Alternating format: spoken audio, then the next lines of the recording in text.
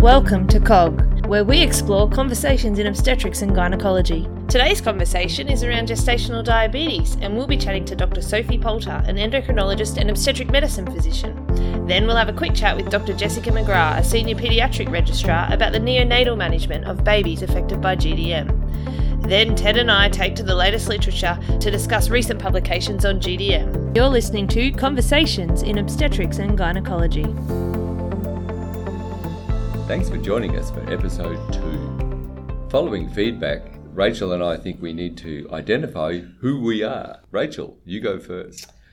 My name's Rachel Nugent. I'm a senior O&G registrar at the Sunshine Coast University Hospital, and I'm delighted to be collaborating with Ted on this project where we're hoping to talk to a range of people about interesting topics in obstetrics and gynecology. So I would ask our listeners if you want to get in touch with me via the Podbean page, cog.podbean.com, or leave a review on Facebook, or if you want to email me at cogconversation@gmail.com, I'd be very happy to take feedback and start investigating any topics that you, our listeners, find interesting.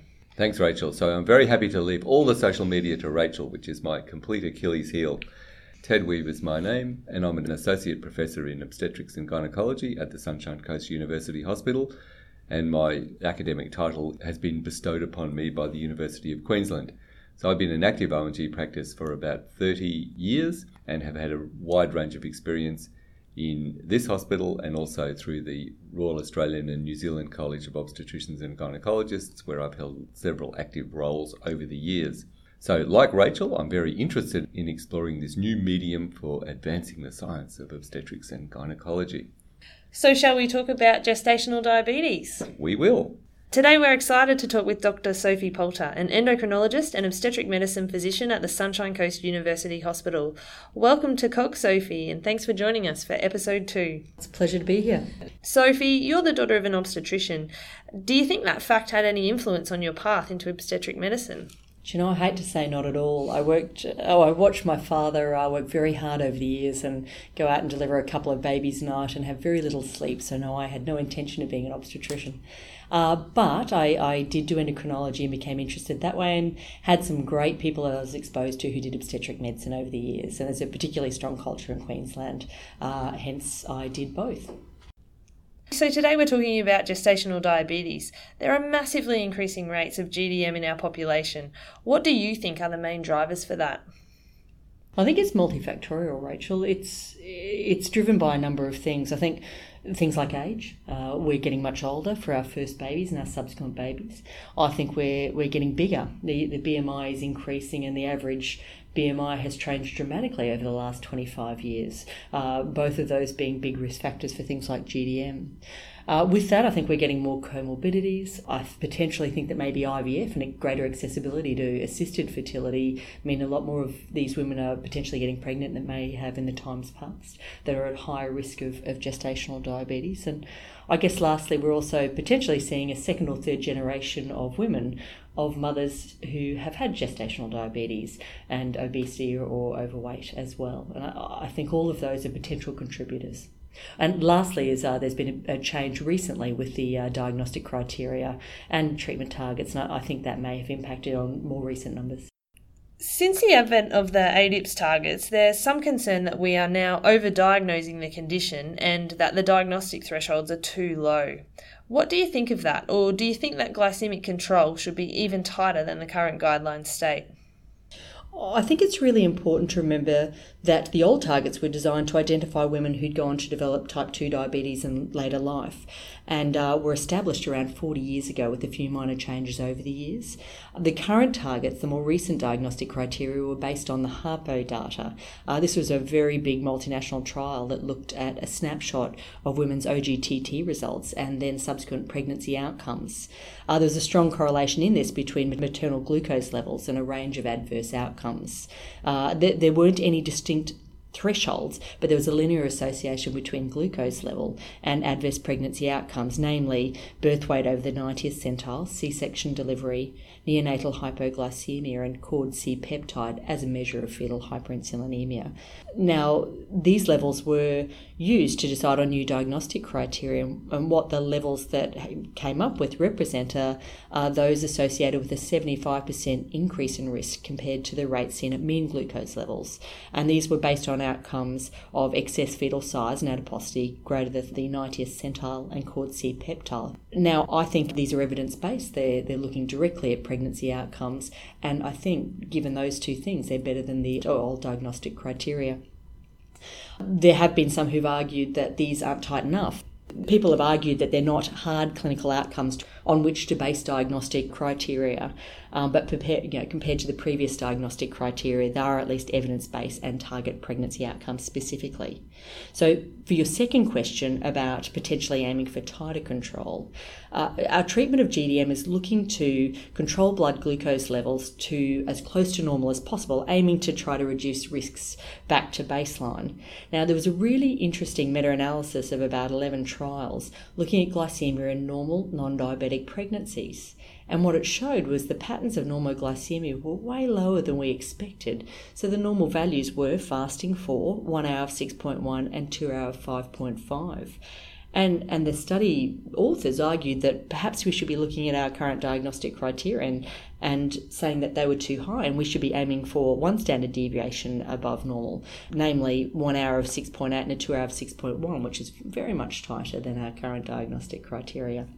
I don't think we need to go to that, but I think it's an interesting argument. This study, among others, was also the basis for the treatment targets, so different from the diagnostic criteria, but the treatment targets suggested by ADIPS and certainly adopted in our Queensland statewide guidelines. They use that 2 standard deviation above the mean values for the pregnant women without known risk factors, and that's where we've come to those treatment targets of fastings under 5, 1 hours under 7.4 and 2 hours under 6.7. So you mentioned the diagnostic criteria as well as the new tighter targets as laid out by ADIPS. Can you tell me how that all came about? Did it all roll out at the same time, or was the new diagnostic criteria introduced prior to the new glycemic targets? I believe how it happened was they actually looked to change both at the same time. I think the HARPO data suggested the diagnostic criteria were relatively well established and introduced in a number of nations worldwide, and I think they were reasonably accepted in Australia. The treatment targets are still quite controversial. It was introduced as a guideline by ADIPS and then subsequently rescinded, and the current guidelines suggest the new treatment criteria are for further research. So it is not necessarily part of the guidelines like the diagnostic criteria. Interestingly, our statewide guidelines working group chose to include them as part of the Queensland guidelines for treatment of GDM, which I think is being quite forward-thinking, but potentially it's not. Around Australia, there is a lot of different treatment targets used. So, Sophie, there was a lot of concern with the introduction of tighter criteria that we'd see a really big drain on the resources available in hospitals to try and deliver the same service with an increased patient load. We've had a number of studies on cost effectiveness out of the USA, and we've had similar studies from Spain that have shown that the approach we're currently using is cost effective. Do you think, though, that when we're undertaking such enormous systemic change in terms of changing the diagnostic criteria and therefore doubling the expected rates of gestational diabetes in our population, we should be more rigorous in the assessment of economic impact and cost effectiveness? There was an initial prediction that the new diagnostic criteria would increase numbers of women with GDM in Australia by anywhere between about 9.6 and 13.6%. Locally, it's been about 11%. Obviously, the higher numbers being diagnosed and the tighter treatment targets have increased workload and the use of resources. There have been studies, as you've mentioned, that suggest cost effectiveness. And we need to, I guess, remember the basis of the new diagnostic criteria was the impact on birth weight and fetal hyperinsulinemia. And these outcomes are likely to have an impact in the offspring in a very long-term fashion in terms of their risk of type 2 diabetes and obesity. So the main cost benefit might be really long-term. Longer-term follow-up and evaluation of this is needed, but it is going to be long-term and potentially a little difficult. But all information thus far, in terms of cost effectiveness, suggests that it is expensive but cost effective. And what do you recommend for screening if someone declines a GTT? It's certainly not the most popular test that women can have, and there's quite a lot of suggestion from women that they find the test uncomfortable, and we know that some women flatly refuse to even have it. So what do you think is the next best option?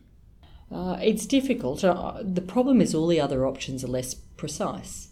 But the options include, I guess, firstly, a GCT. But you need to be aware that misses about a quarter of GDM. About 30% of women will be recalled for a second test, which might be troublesome for them. And it's also not very reproducible. So it's not an ideal test. And that's why it was scrapped as a first-line test and the universal screening was brought in. For me, in my very privileged position as an endocrinologist, is I often get women, I teach them how to use a glucometer, and each glucometer has a couple of days' worth of strips included, and I actually get them to go home and take 4 times a day blood sugars fasting and 2 hours post meals. After that, you need to sign up with the NDSS or pay a significant amount for strips, but usually that's enough to get a bit of a view about what their glycemia looks like. If they've got completely normal glycemic levels, and based on that study I talked about with the meta-analysis looking at what normal levels are in pregnancy, so we're talking around the 4s fasting, 1 hour 6.1, 2 hours around 5.5 or less, then you can feel much more reassured that the chance of them having significant glucose intolerance is potentially less. You can use an HbA1c, but as I mentioned, it's not as accurate. It's very retrospective, and you're probably getting 2 months of normoglycemia before you get that sudden escalation of glucose intolerance. When we're managing it, we often talk to women about their options, and a lot of them say they would like to avoid using insulin.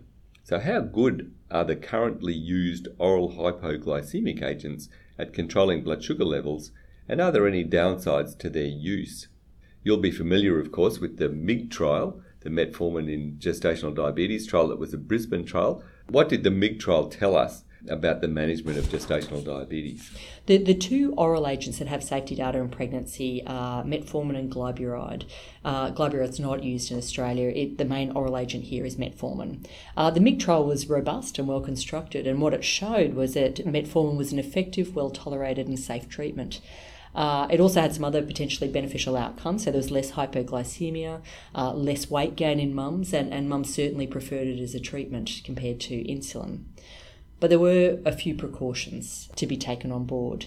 So in the MIG trial, about half the women on metformin also required insulin, albeit at much lower doses. Another downside is the GI side effects, but these can usually be carefully managed by starting with low doses, taking it with meals and up titrating slowly. And if women are able to continue to take the medication, most side effects will subside in a few days. They need to know that metformin does cross the placenta, insulin doesn't. MIG didn't show any significant differences between the offspring of women who take the metformin or compared to the insulin group. And that was at birth, and they've published the 2-year follow-up, which didn't show any significant differences. And I've heard Janet Rowan present the subsequent follow-up, which I think was around 7 years, which again showed safety. But women need to understand that longer term there isn't safety data or there's no evidence yet. I guess the last one is I don't use it in women who have evidence of fetal growth restriction because it has been associated with lower birth weights. So women need to be fully counselled about the pros and cons of metformin before prescribing, but I think it's a very reasonable and widely used medication, and rightly so.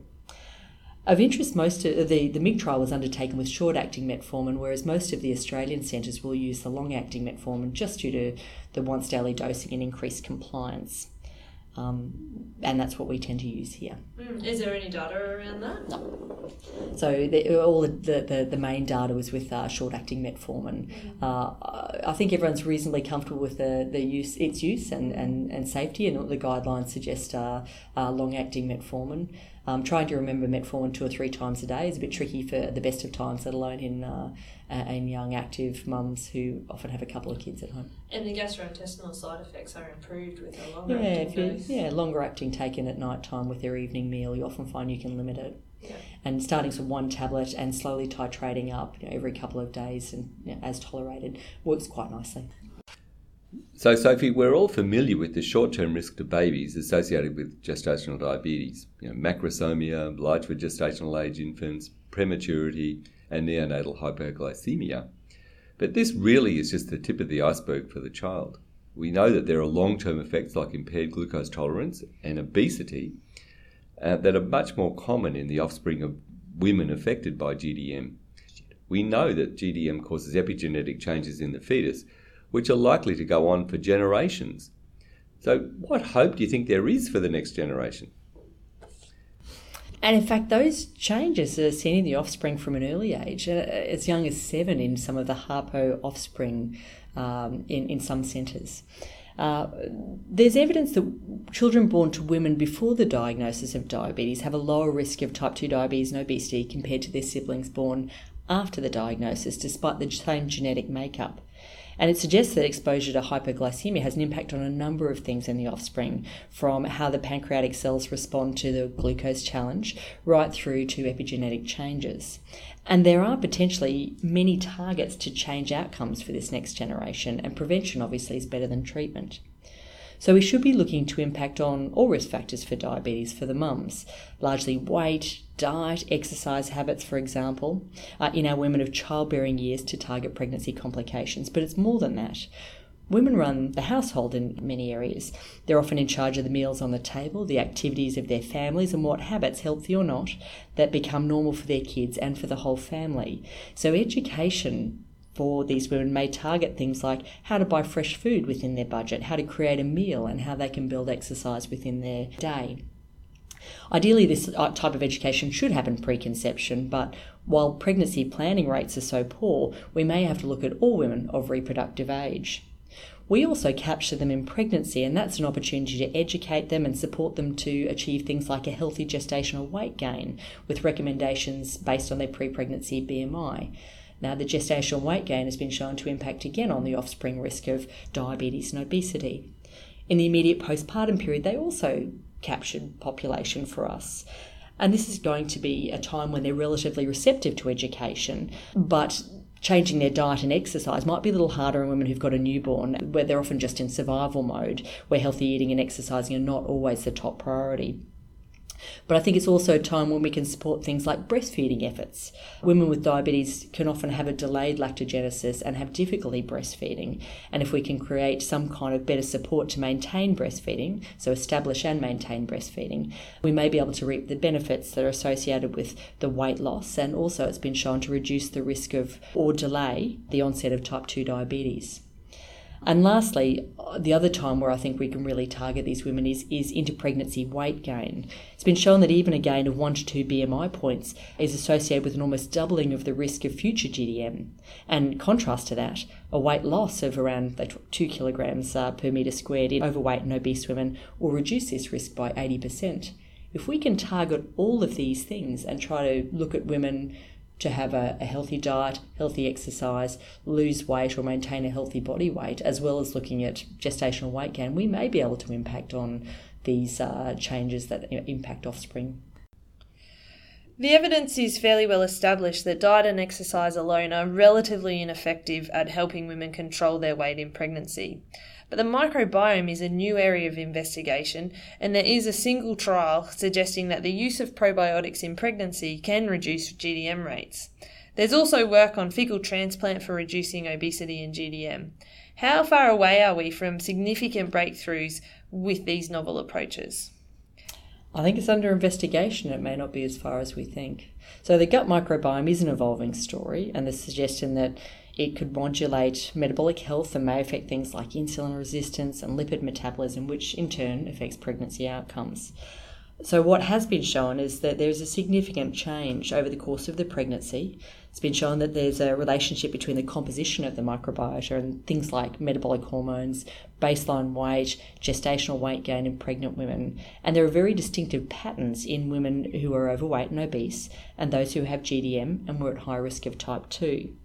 So as you mentioned, there's one study that looked at probiotics given to normal weight women in pregnancy, and it altered the gut microbiome composition and the metabolism of these women in early gestation, and subsequently reduced rates of GDM by up to 2/3, and also a small reduction in fetal birth weight. It's promising, but one study is not enough to draw definite conclusions. So there is a study being undertaken by a Brisbane group, actually, which is still underway without we're looking to publish, I think, in the next couple of years, to see if intervention with probiotics, which are a little bit more palatable, I think, than fecal transplant, might have an impact. So in the future, modification might be another preventative and therapeutic treatment to reduce this risk, but I don't think we have enough evidence at this stage to move. I've never heard anyone use the words palatable and fecal transplant so close together. It's got really great evidence in a number of other conditions, inflammatory bowel diseases and C. diff treatment, and it can be life-saving. But I think in pregnancy, it would still be an interesting sell. What's the role for bariatric surgery in women with morbid obesity and optimising pregnancy outcomes? Do you think it's time to start publicly funding this kind of care? So bariatric surgery is still the only intervention that consistently shows a significant and sustained weight loss and a reduction in weight-related comorbidities like your type 2 diabetes, hypertension and sleep apnea. So pregnancy after bariatric surgery is associated with much lower rates of GDM and large for gestational babies, but it did show a high rate of small for gestational age babies as well. I think it certainly has a role, and I think there should be publicly funded bariatric surgery at a greater level than there currently is. And I think it should be open to men and women. But I think in our population that we're talking about, who will subsequently go on and get pregnant, there are a few caveats we need to remember. So it's recommended that women wait at least 1 or 2 years after surgery to fall pregnant. It's a time of the most dramatic weight loss and establishing potential nutritional deficiencies that may impact on the baby. It's important that women who are undergoing bariatric surgery who are of childbearing years also get contraceptive advice, because the weight loss makes them more fertile and they are more likely to fall pregnant. It's not without risk and potential issues in pregnancy, depending on the type of procedure they have and the degree of malabsorption created. Are things like nutritional deficiencies. There's been shown to have a greater severity of nausea and vomiting. There are things like dumping syndrome. So there needs to be careful assessment for and management of these complications. And obviously, as I mentioned, it impacts on fetal growth, so careful assessment of fetal growth is also really important. So to answer again your question, should it be more widely available? Yes, I think so, for men and women to impact on their current and long-term health, as well as their offspring. But I don't think it's the panacea to the overarching overweight and obesity problem. So what kind of public health policy positions do you think will create true impact with regards to improving the diabesity epidemic? It's a really big question, and there are certainly people who are much smarter than I am who can answer it better. High-level policy and legislative change are needed to target the obesogenic environment that we live in. I think you could talk about making fast food, junk food, soft drink more expensive, perhaps more highly taxed, and use this to subsidise healthier options. And we've seen this work for things like tobacco. Other targets include limiting fast food direct advertising to children, providing incentives for healthy eating and increased level of physical activity. And also I think there needs to be greater support into research for treatment for obesity. All of those are potential targets, but I think it's a very big and wide-ranging question. And you mentioned earlier the basic education strategy of teaching people how to shop and how to cook. I think we forget that no one wants to be obese. Most people would prefer to be slimmer, and we need to give them as many tools in their toolbox to do that. Some of it is genetic, some of it is neurohormonal, and I think they're a little trickier to manage, and there is more research into that and how we can block a couple of hormones that to try to impact on that. But I think the other thing that's not always easily recognised is people often take the same track as their parents, and they don't always know how to go to a supermarket, collect up all the things they need for a healthy meal, and then take them home and cook them. So particularly different socioeconomic groups may be used to eating fast food because it's cheaper, it's easier, it's what they have learnt from their parents. They may not have healthy exercise programs because they can't afford to go to gyms, and it's difficult where they're living to be able to access sporting grounds or playgrounds for their kids. So I think a lot of education needs to go in, and there needs to be a lot of changes potentially in communities where you can make a lot of the outdoor activities more easily accessible.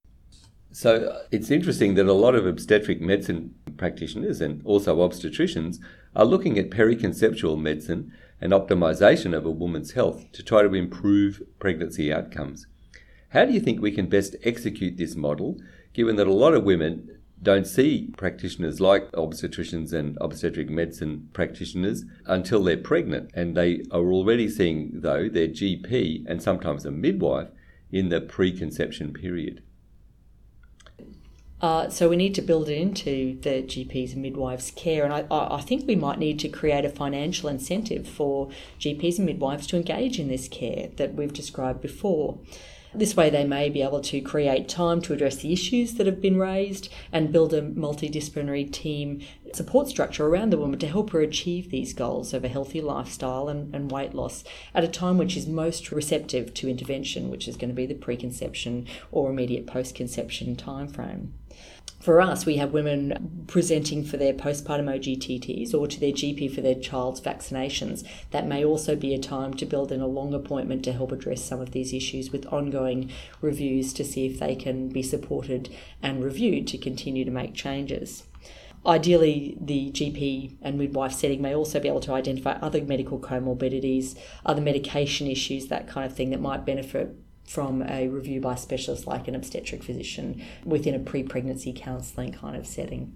So we all know that health economics are a critical part of healthcare these days, but we'd ask you to do a little bit of blue sky thinking now, and if we had infinite resources for caring for women, and maybe if you were queen for a day, what would you want to do to improve the health of women around their risk of gestational diabetes?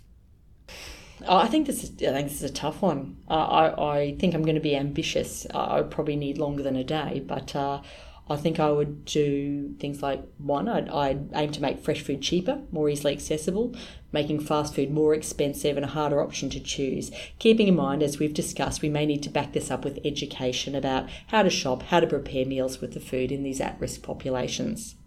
2, I think I'd ban soft drink. I would ban juice, all those drinks that are full of empty calories and that are a significant contributor to general weight gain. I think I'd limit technology for kids. I think taking away things like iPads or TVs or gaming systems and trying to encourage the childhood that a lot of us had, where it was a lot more outdoors, is ideal world kind of stuff. But I think that would be something I'd aim for. I'd look at things to increase exercise. So for mums, things like cheap or free childcare at gyms. I think for kids, things like building sports facilities or playgrounds within community areas. Looking at organised activities, so groups targeting young families to walking or outdoor play. I think I'd aim to have contraception discussed very early for women so they can control their fertility and plan their pregnancies, as well as make it financially accessible. And I think we've done reasonably well at that in Australia. And I also think greater accessibility to public bariatric surgery. I think all of those would require a long-term commitment and may not be achievable, but they would be ideal. And one final question, Sophie. What's the key issue in women's health that needs to be better addressed by health services in the next 5 years? I'm sure there are a number of health issues, but of course in this forum I think the overweight obesity problem is in women of childbearing years is paramount. We've touched on a few interventions to be considered, so I'm going to think in a more local sense. And I think we personally need to start by targeting the time frame that is most accessible for us. And I think that's the interpregnancy time period, particularly for women who've had GDM, a complicated pregnancy or just being overweight or obese. And certainly locally, we're looking at our model of care to try to intervene with a multidisciplinary team to address things like diet, exercise, breastfeeding, and the diabetes risk and follow-up. And we're going to try to create a perceived value around this for these time-strapped young mums to attend and be educated as best as possible, and also try to make it as easy as possible for them to live a healthy lifestyle. Thanks for joining us today, Sophie, on COG. A pleasure. That was endocrinologist and obstetric medicine physician Sophie Poulter talking about gestational diabetes. In preparation for this episode, I spoke to a number of mums in the Townsville High Risk Antenatal Clinic who'd all been diagnosed with gestational diabetes, and I asked them why they felt it was important to look after their diabetes in pregnancy.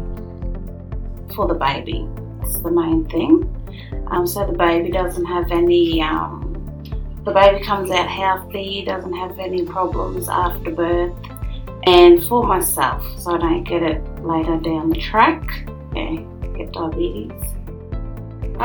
Just mainly for Bob, for myself, because I don't know what's going to be after.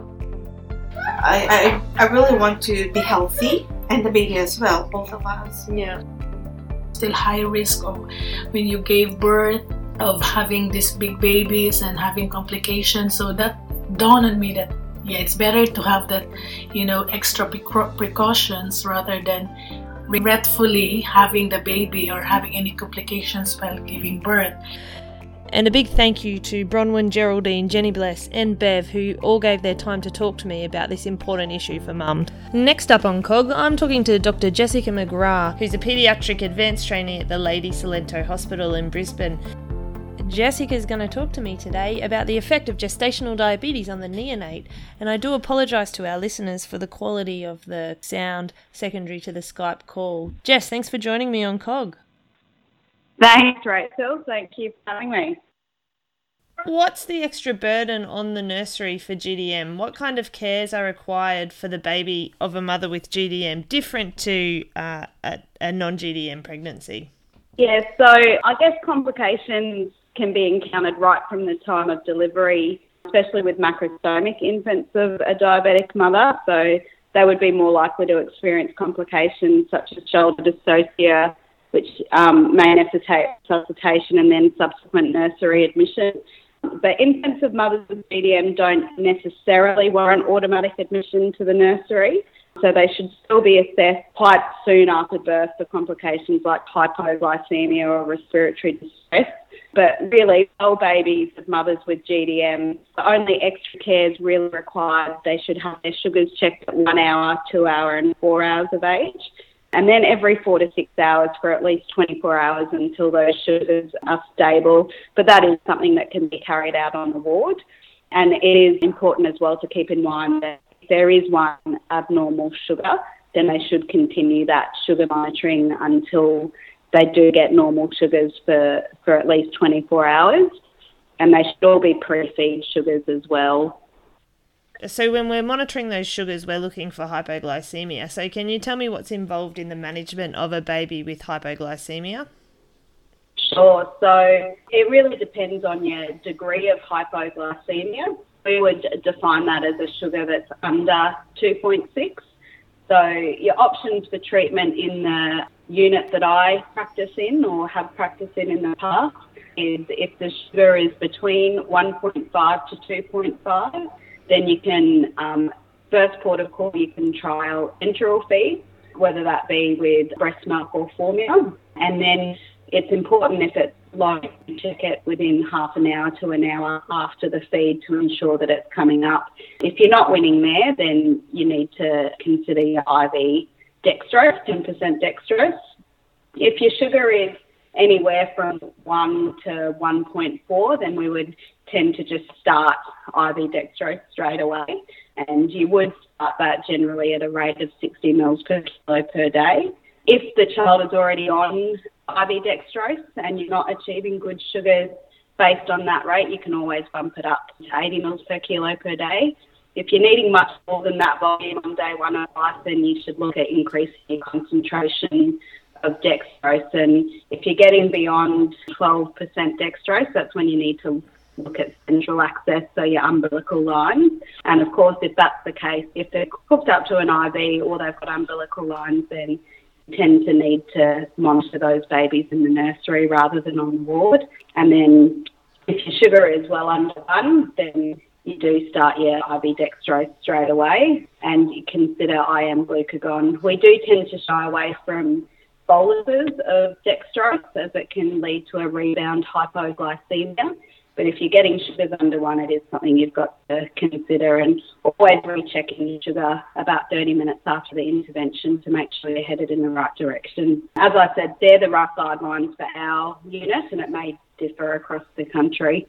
Right, so are there any special issues you expect for macrosomic infants different to the rest of the GDM population in the postpartum time?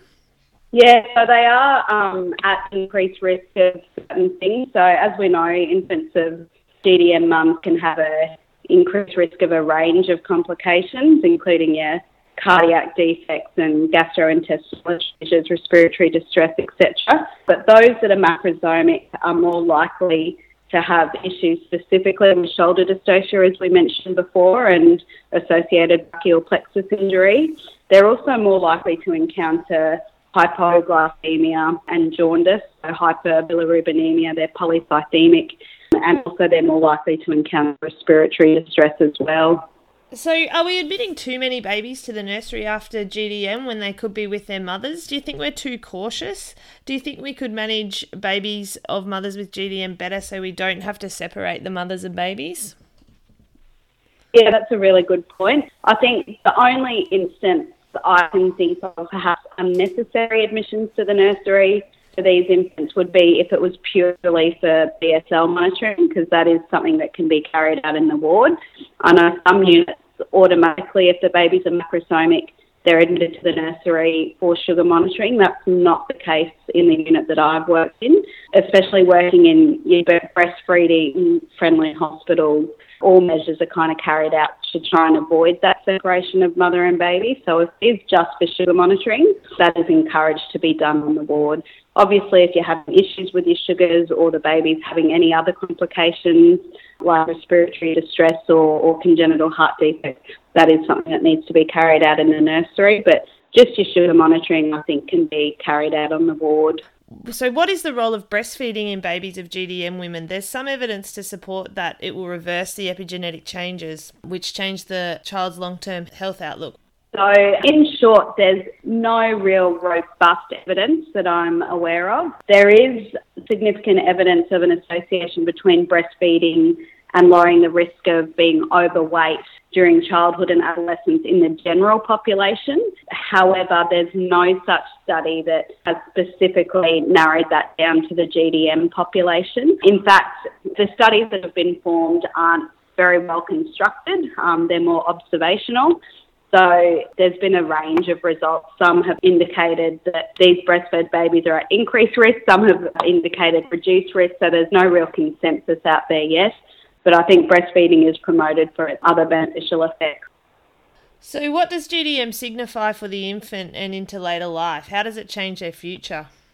Yeah, so we know intrauterine exposure to high sugar levels results in fetal hyperinsulinemia, and that can affect then the development of adipose tissue and the pancreatic beta cells as well. So there have been multiple studies that show this leads to increased BMI and impaired glucose metabolism, and then that may result in an increased risk for obesity and your metabolic syndrome as well later in life.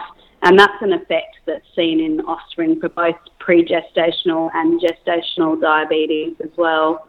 Thanks for joining us on COG, Dr. McGrath. It's my absolute pleasure. Thanks, Rachel. Next up on COG, Journal Club. Rachel, as you know, in preparation for this podcast, we've been looking through the recent literature, looking at articles about gestational diabetes and sometimes obesity. And a study that caught my eye was published in a supplement in the American Journal of O&G in January 2017. This was a study entitled The Interaction Between Obesity and Gestational Diabetes on the Risk of Stillbirth. And one of the main authors was Erin Cockey, who's coming to the RANZCOG New Zealand annual scientific meeting later this year. And Professor Cockey comes from Oregon. And this was a massive retrospective study that was based in Texas, looking at over 2 million women and over 83,000 pregnancies that were complicated by gestational diabetes. So what was interesting, in a pregnancy, if you were a normal weight and didn't have diabetes, your risk of stillbirth was 0.6 per 1,000 live births. If you were morbidly obese and didn't have diabetes, your risk of stillbirth per 1,000 births was 5.9.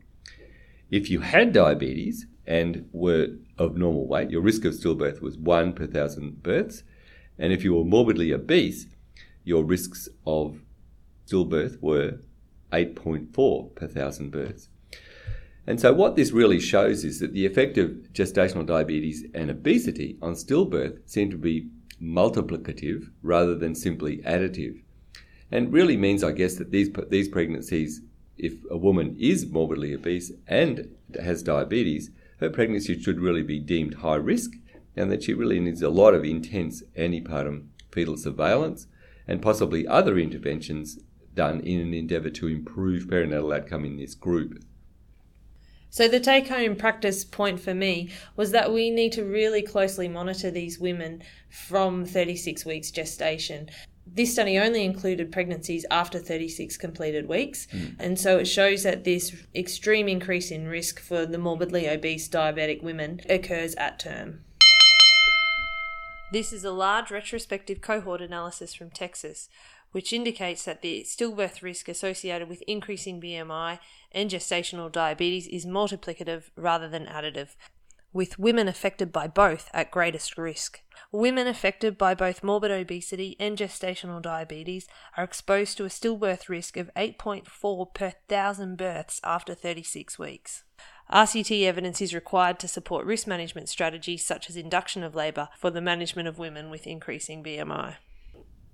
So the first study that caught my eye in Journal Club this week is entitled Perinatal Outcomes After Adopting a 1 versus 2 Step Approach in Diagnosing Gestational Diabetes.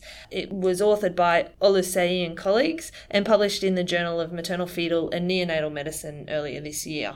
This study was a retrospective review of records between 2 distinct 6-month epochs at a hospital in Florida.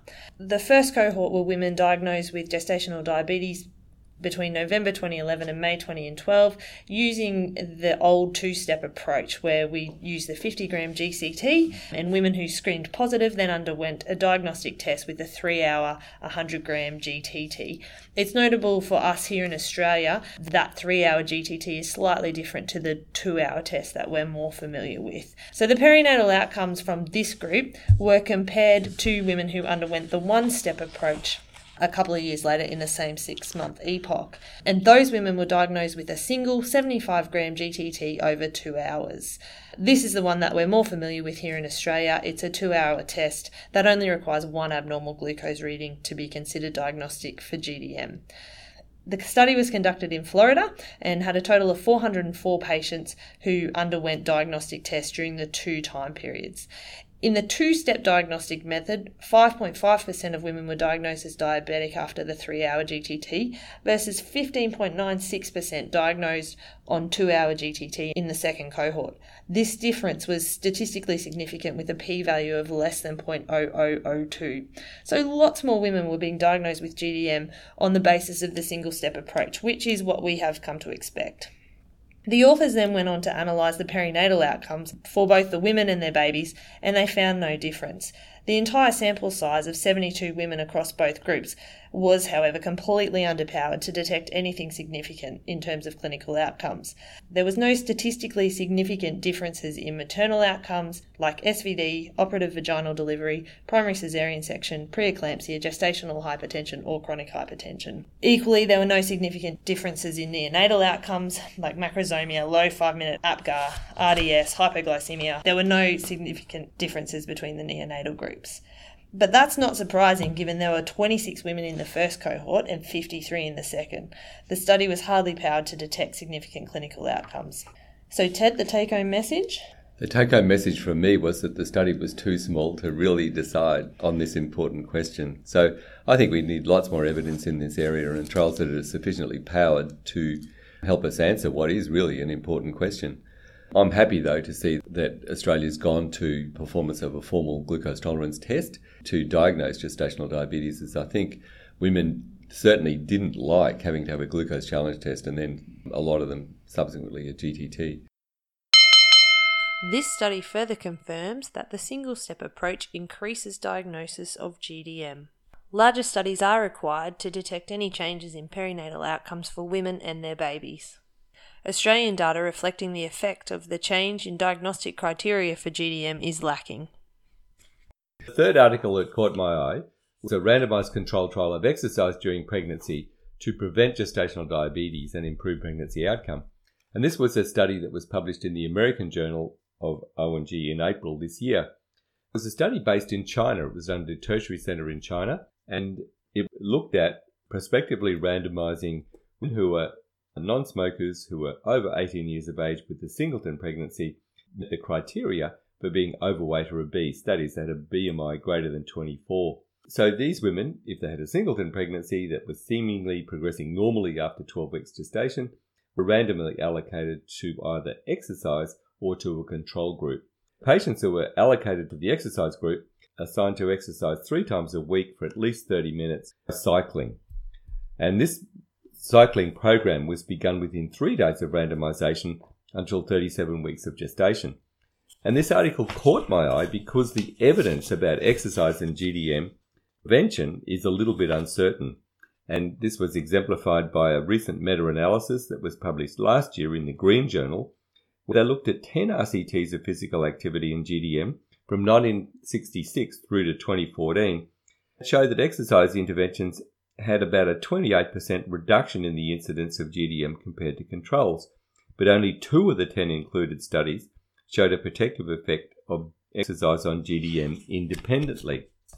What this study showed was that cycling exercise initiated early in pregnancy and performed for at least 30 minutes 3 times a week was associated with a significant reduction in the frequency of GDM in overweight and obese pregnant women. So this was again another study that highlights perhaps the importance of instituting exercise early in limiting gestational weight gain. But does it really have a significant effect on the incidence of GDM? Well, this study suggests it does, but as I say, the evidence is still not conclusive. I think it highlights the need for more research in this area, but I think it also shows the importance of trying to encourage our overweight and obese women to adopt an exercise program from early on in pregnancy. Can't be bad and might do some good. The thing that was striking about this is that it is a Chinese study, so it may not be completely generalizable for us, but it showed that also the reach of researchers, because one of the co-authors was John Newnham from Perth. And I know that the University of Western Australia does have a presence in China, and they're looking at collaborative links. And it's but one example of that international flavour of research these days, which can only be good, I think. The take-home practice point for me for this study, Ted, was around timing. So it appears that, in accordance with some other work that's been done, that if women commence an exercise program pre-pregnancy or within the first trimester, that can impact on their GDM rates, whereas the bulk of the other literature suggests that exercise interventions commenced in the second trimester or after won't have any impact on GDM rates. As for no harm, weren't the babies smaller? Babies were smaller, but that may not necessarily be a bad thing. As we know with diabetes, big is not always better. Regular, supervised, vigorous exercise commenced in the first trimester may reduce GDM in women who are overweight and obese. Verification of this data is desperately needed internationally to inform practice. While GDM rates are reduced, outcome measures such as macrosomia, gestational age at birth and caesarean delivery are unaffected. The fourth study in Journal Club today is from a journal called Pediatric Obesity, published in April of 2017, and it's entitled Maternal Obesity, Gestational Diabetes, Breastfeeding and Childhood Overweight at Age 2 Years. And the author is Zed Beider-Canfield and colleagues. So this was a large retrospective longitudinal cohort study following children born at KPSC, which is a health institution in Southern California, and it's an organisation which uses electronic medical records. Women birthed with this service, and then their children are followed up with the Child Health Service for at least 2 years after birth. And this study looked at over 15,000 mother-offspring pairs who had complete data sets available. The primary exposures that were looked at were maternal pre-pregnancy BMI, GDM status, excessive gestational weight gain, and breastfeeding status for each child. The main outcome measure was children's overweight status at 2 years. Overweight for the kids was defined as a BMI of greater than 85% for age and sex. So this study showed that diagnosis with gestational diabetes appears to reduce rates of excessive gestational weight gain. It also showed that overweight and obesity at 2 years of age was associated with, in order of association, pre-pregnancy obesity, pre-pregnancy overweight, excessive gestational weight gain. This paper showed that GDM does not appear to be associated with childhood obesity at 2 years of age, though other data suggests that that association can occur from the age of 7. So perhaps age 2 is a bit early for the metabolic pathway to be affected by GDM. Interestingly, this study showed that breastfeeding is protective against childhood overweight and obesity at 2 years of age. So Rachel, the take-home message for me in this study was the effect of breastfeeding. We know that the composition of breast milk changes to meet the baby's growing needs. We know that it's important in mitigating some of the weight gain that mothers have during pregnancy, that 3 or 4 kilos of body fat that women put on during pregnancy is meant to be used up during the breastfeeding period. So if women don't breastfeed, can be perhaps contributed to their becoming obese later in life. And we know that breastfeeding not only has benefits for the mother, but it has many benefits for the baby. The thing that we don't know yet, and there is some research coming out now to suggest that breastfeeding, if it's done for more than 6 months, may mitigate some of the epigenetic changes that are generated on fetuses when they're in utero. And this may reverse some of those epigenetic changes that can lead on to future childhood obesity. We need much more research in this area because it's still an emerging area of clinical medicine. But I think it's interesting to think that something as natural as breastfeeding can have such a long-lasting effect on a baby and help the baby as it grows into a child and subsequently an adult. And if you can do anything in childhood, something as simple as breastfeeding that will reduce the burden of adult disease, I think it's even more reason to focus on promotion of breastfeeding for our mothers for longer than 6 months, preferably for a year. Although this study did just look at breastfeeding status out to 6 months, without noting whether it was exclusive or not, it was maternal self-reported breastfeeding at Childhood Health Review. That's important because we know that in Australia our breastfeeding rates are pretty poor. WHO recommends that women breastfeed exclusively for 6 months, but in Australia only about 10% of babies would have that.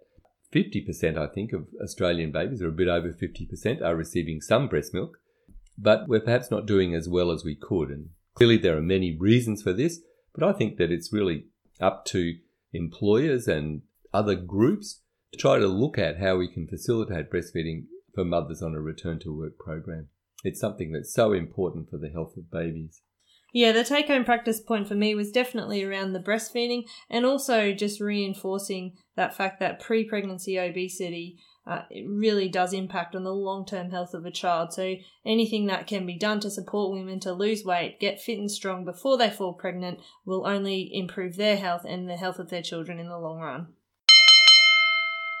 This large retrospective cohort study suggests that early childhood overweight and obesity is associated with pre-pregnancy overweight and obesity and gestational weight gain. Breastfeeding is protective against early childhood obesity, and the support and promotion of breastfeeding should be a public health priority.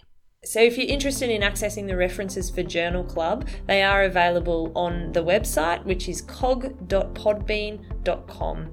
Don't forget you can also find us on iTunes, Conversations in Obstetrics and Gynecology, and if you've liked our program, please do leave a review. So until next month, we will be featuring Professor Scott White from Perth, been involved in the Western Australian Preterm Birth Initiative, who's going to give us some insights into that study. Western Australia hopes to achieve its very ambitious target of reducing its preterm birth rate by 30% over the next 5 years. Stay tuned to hear from Scott and others about the prevention of preterm birth.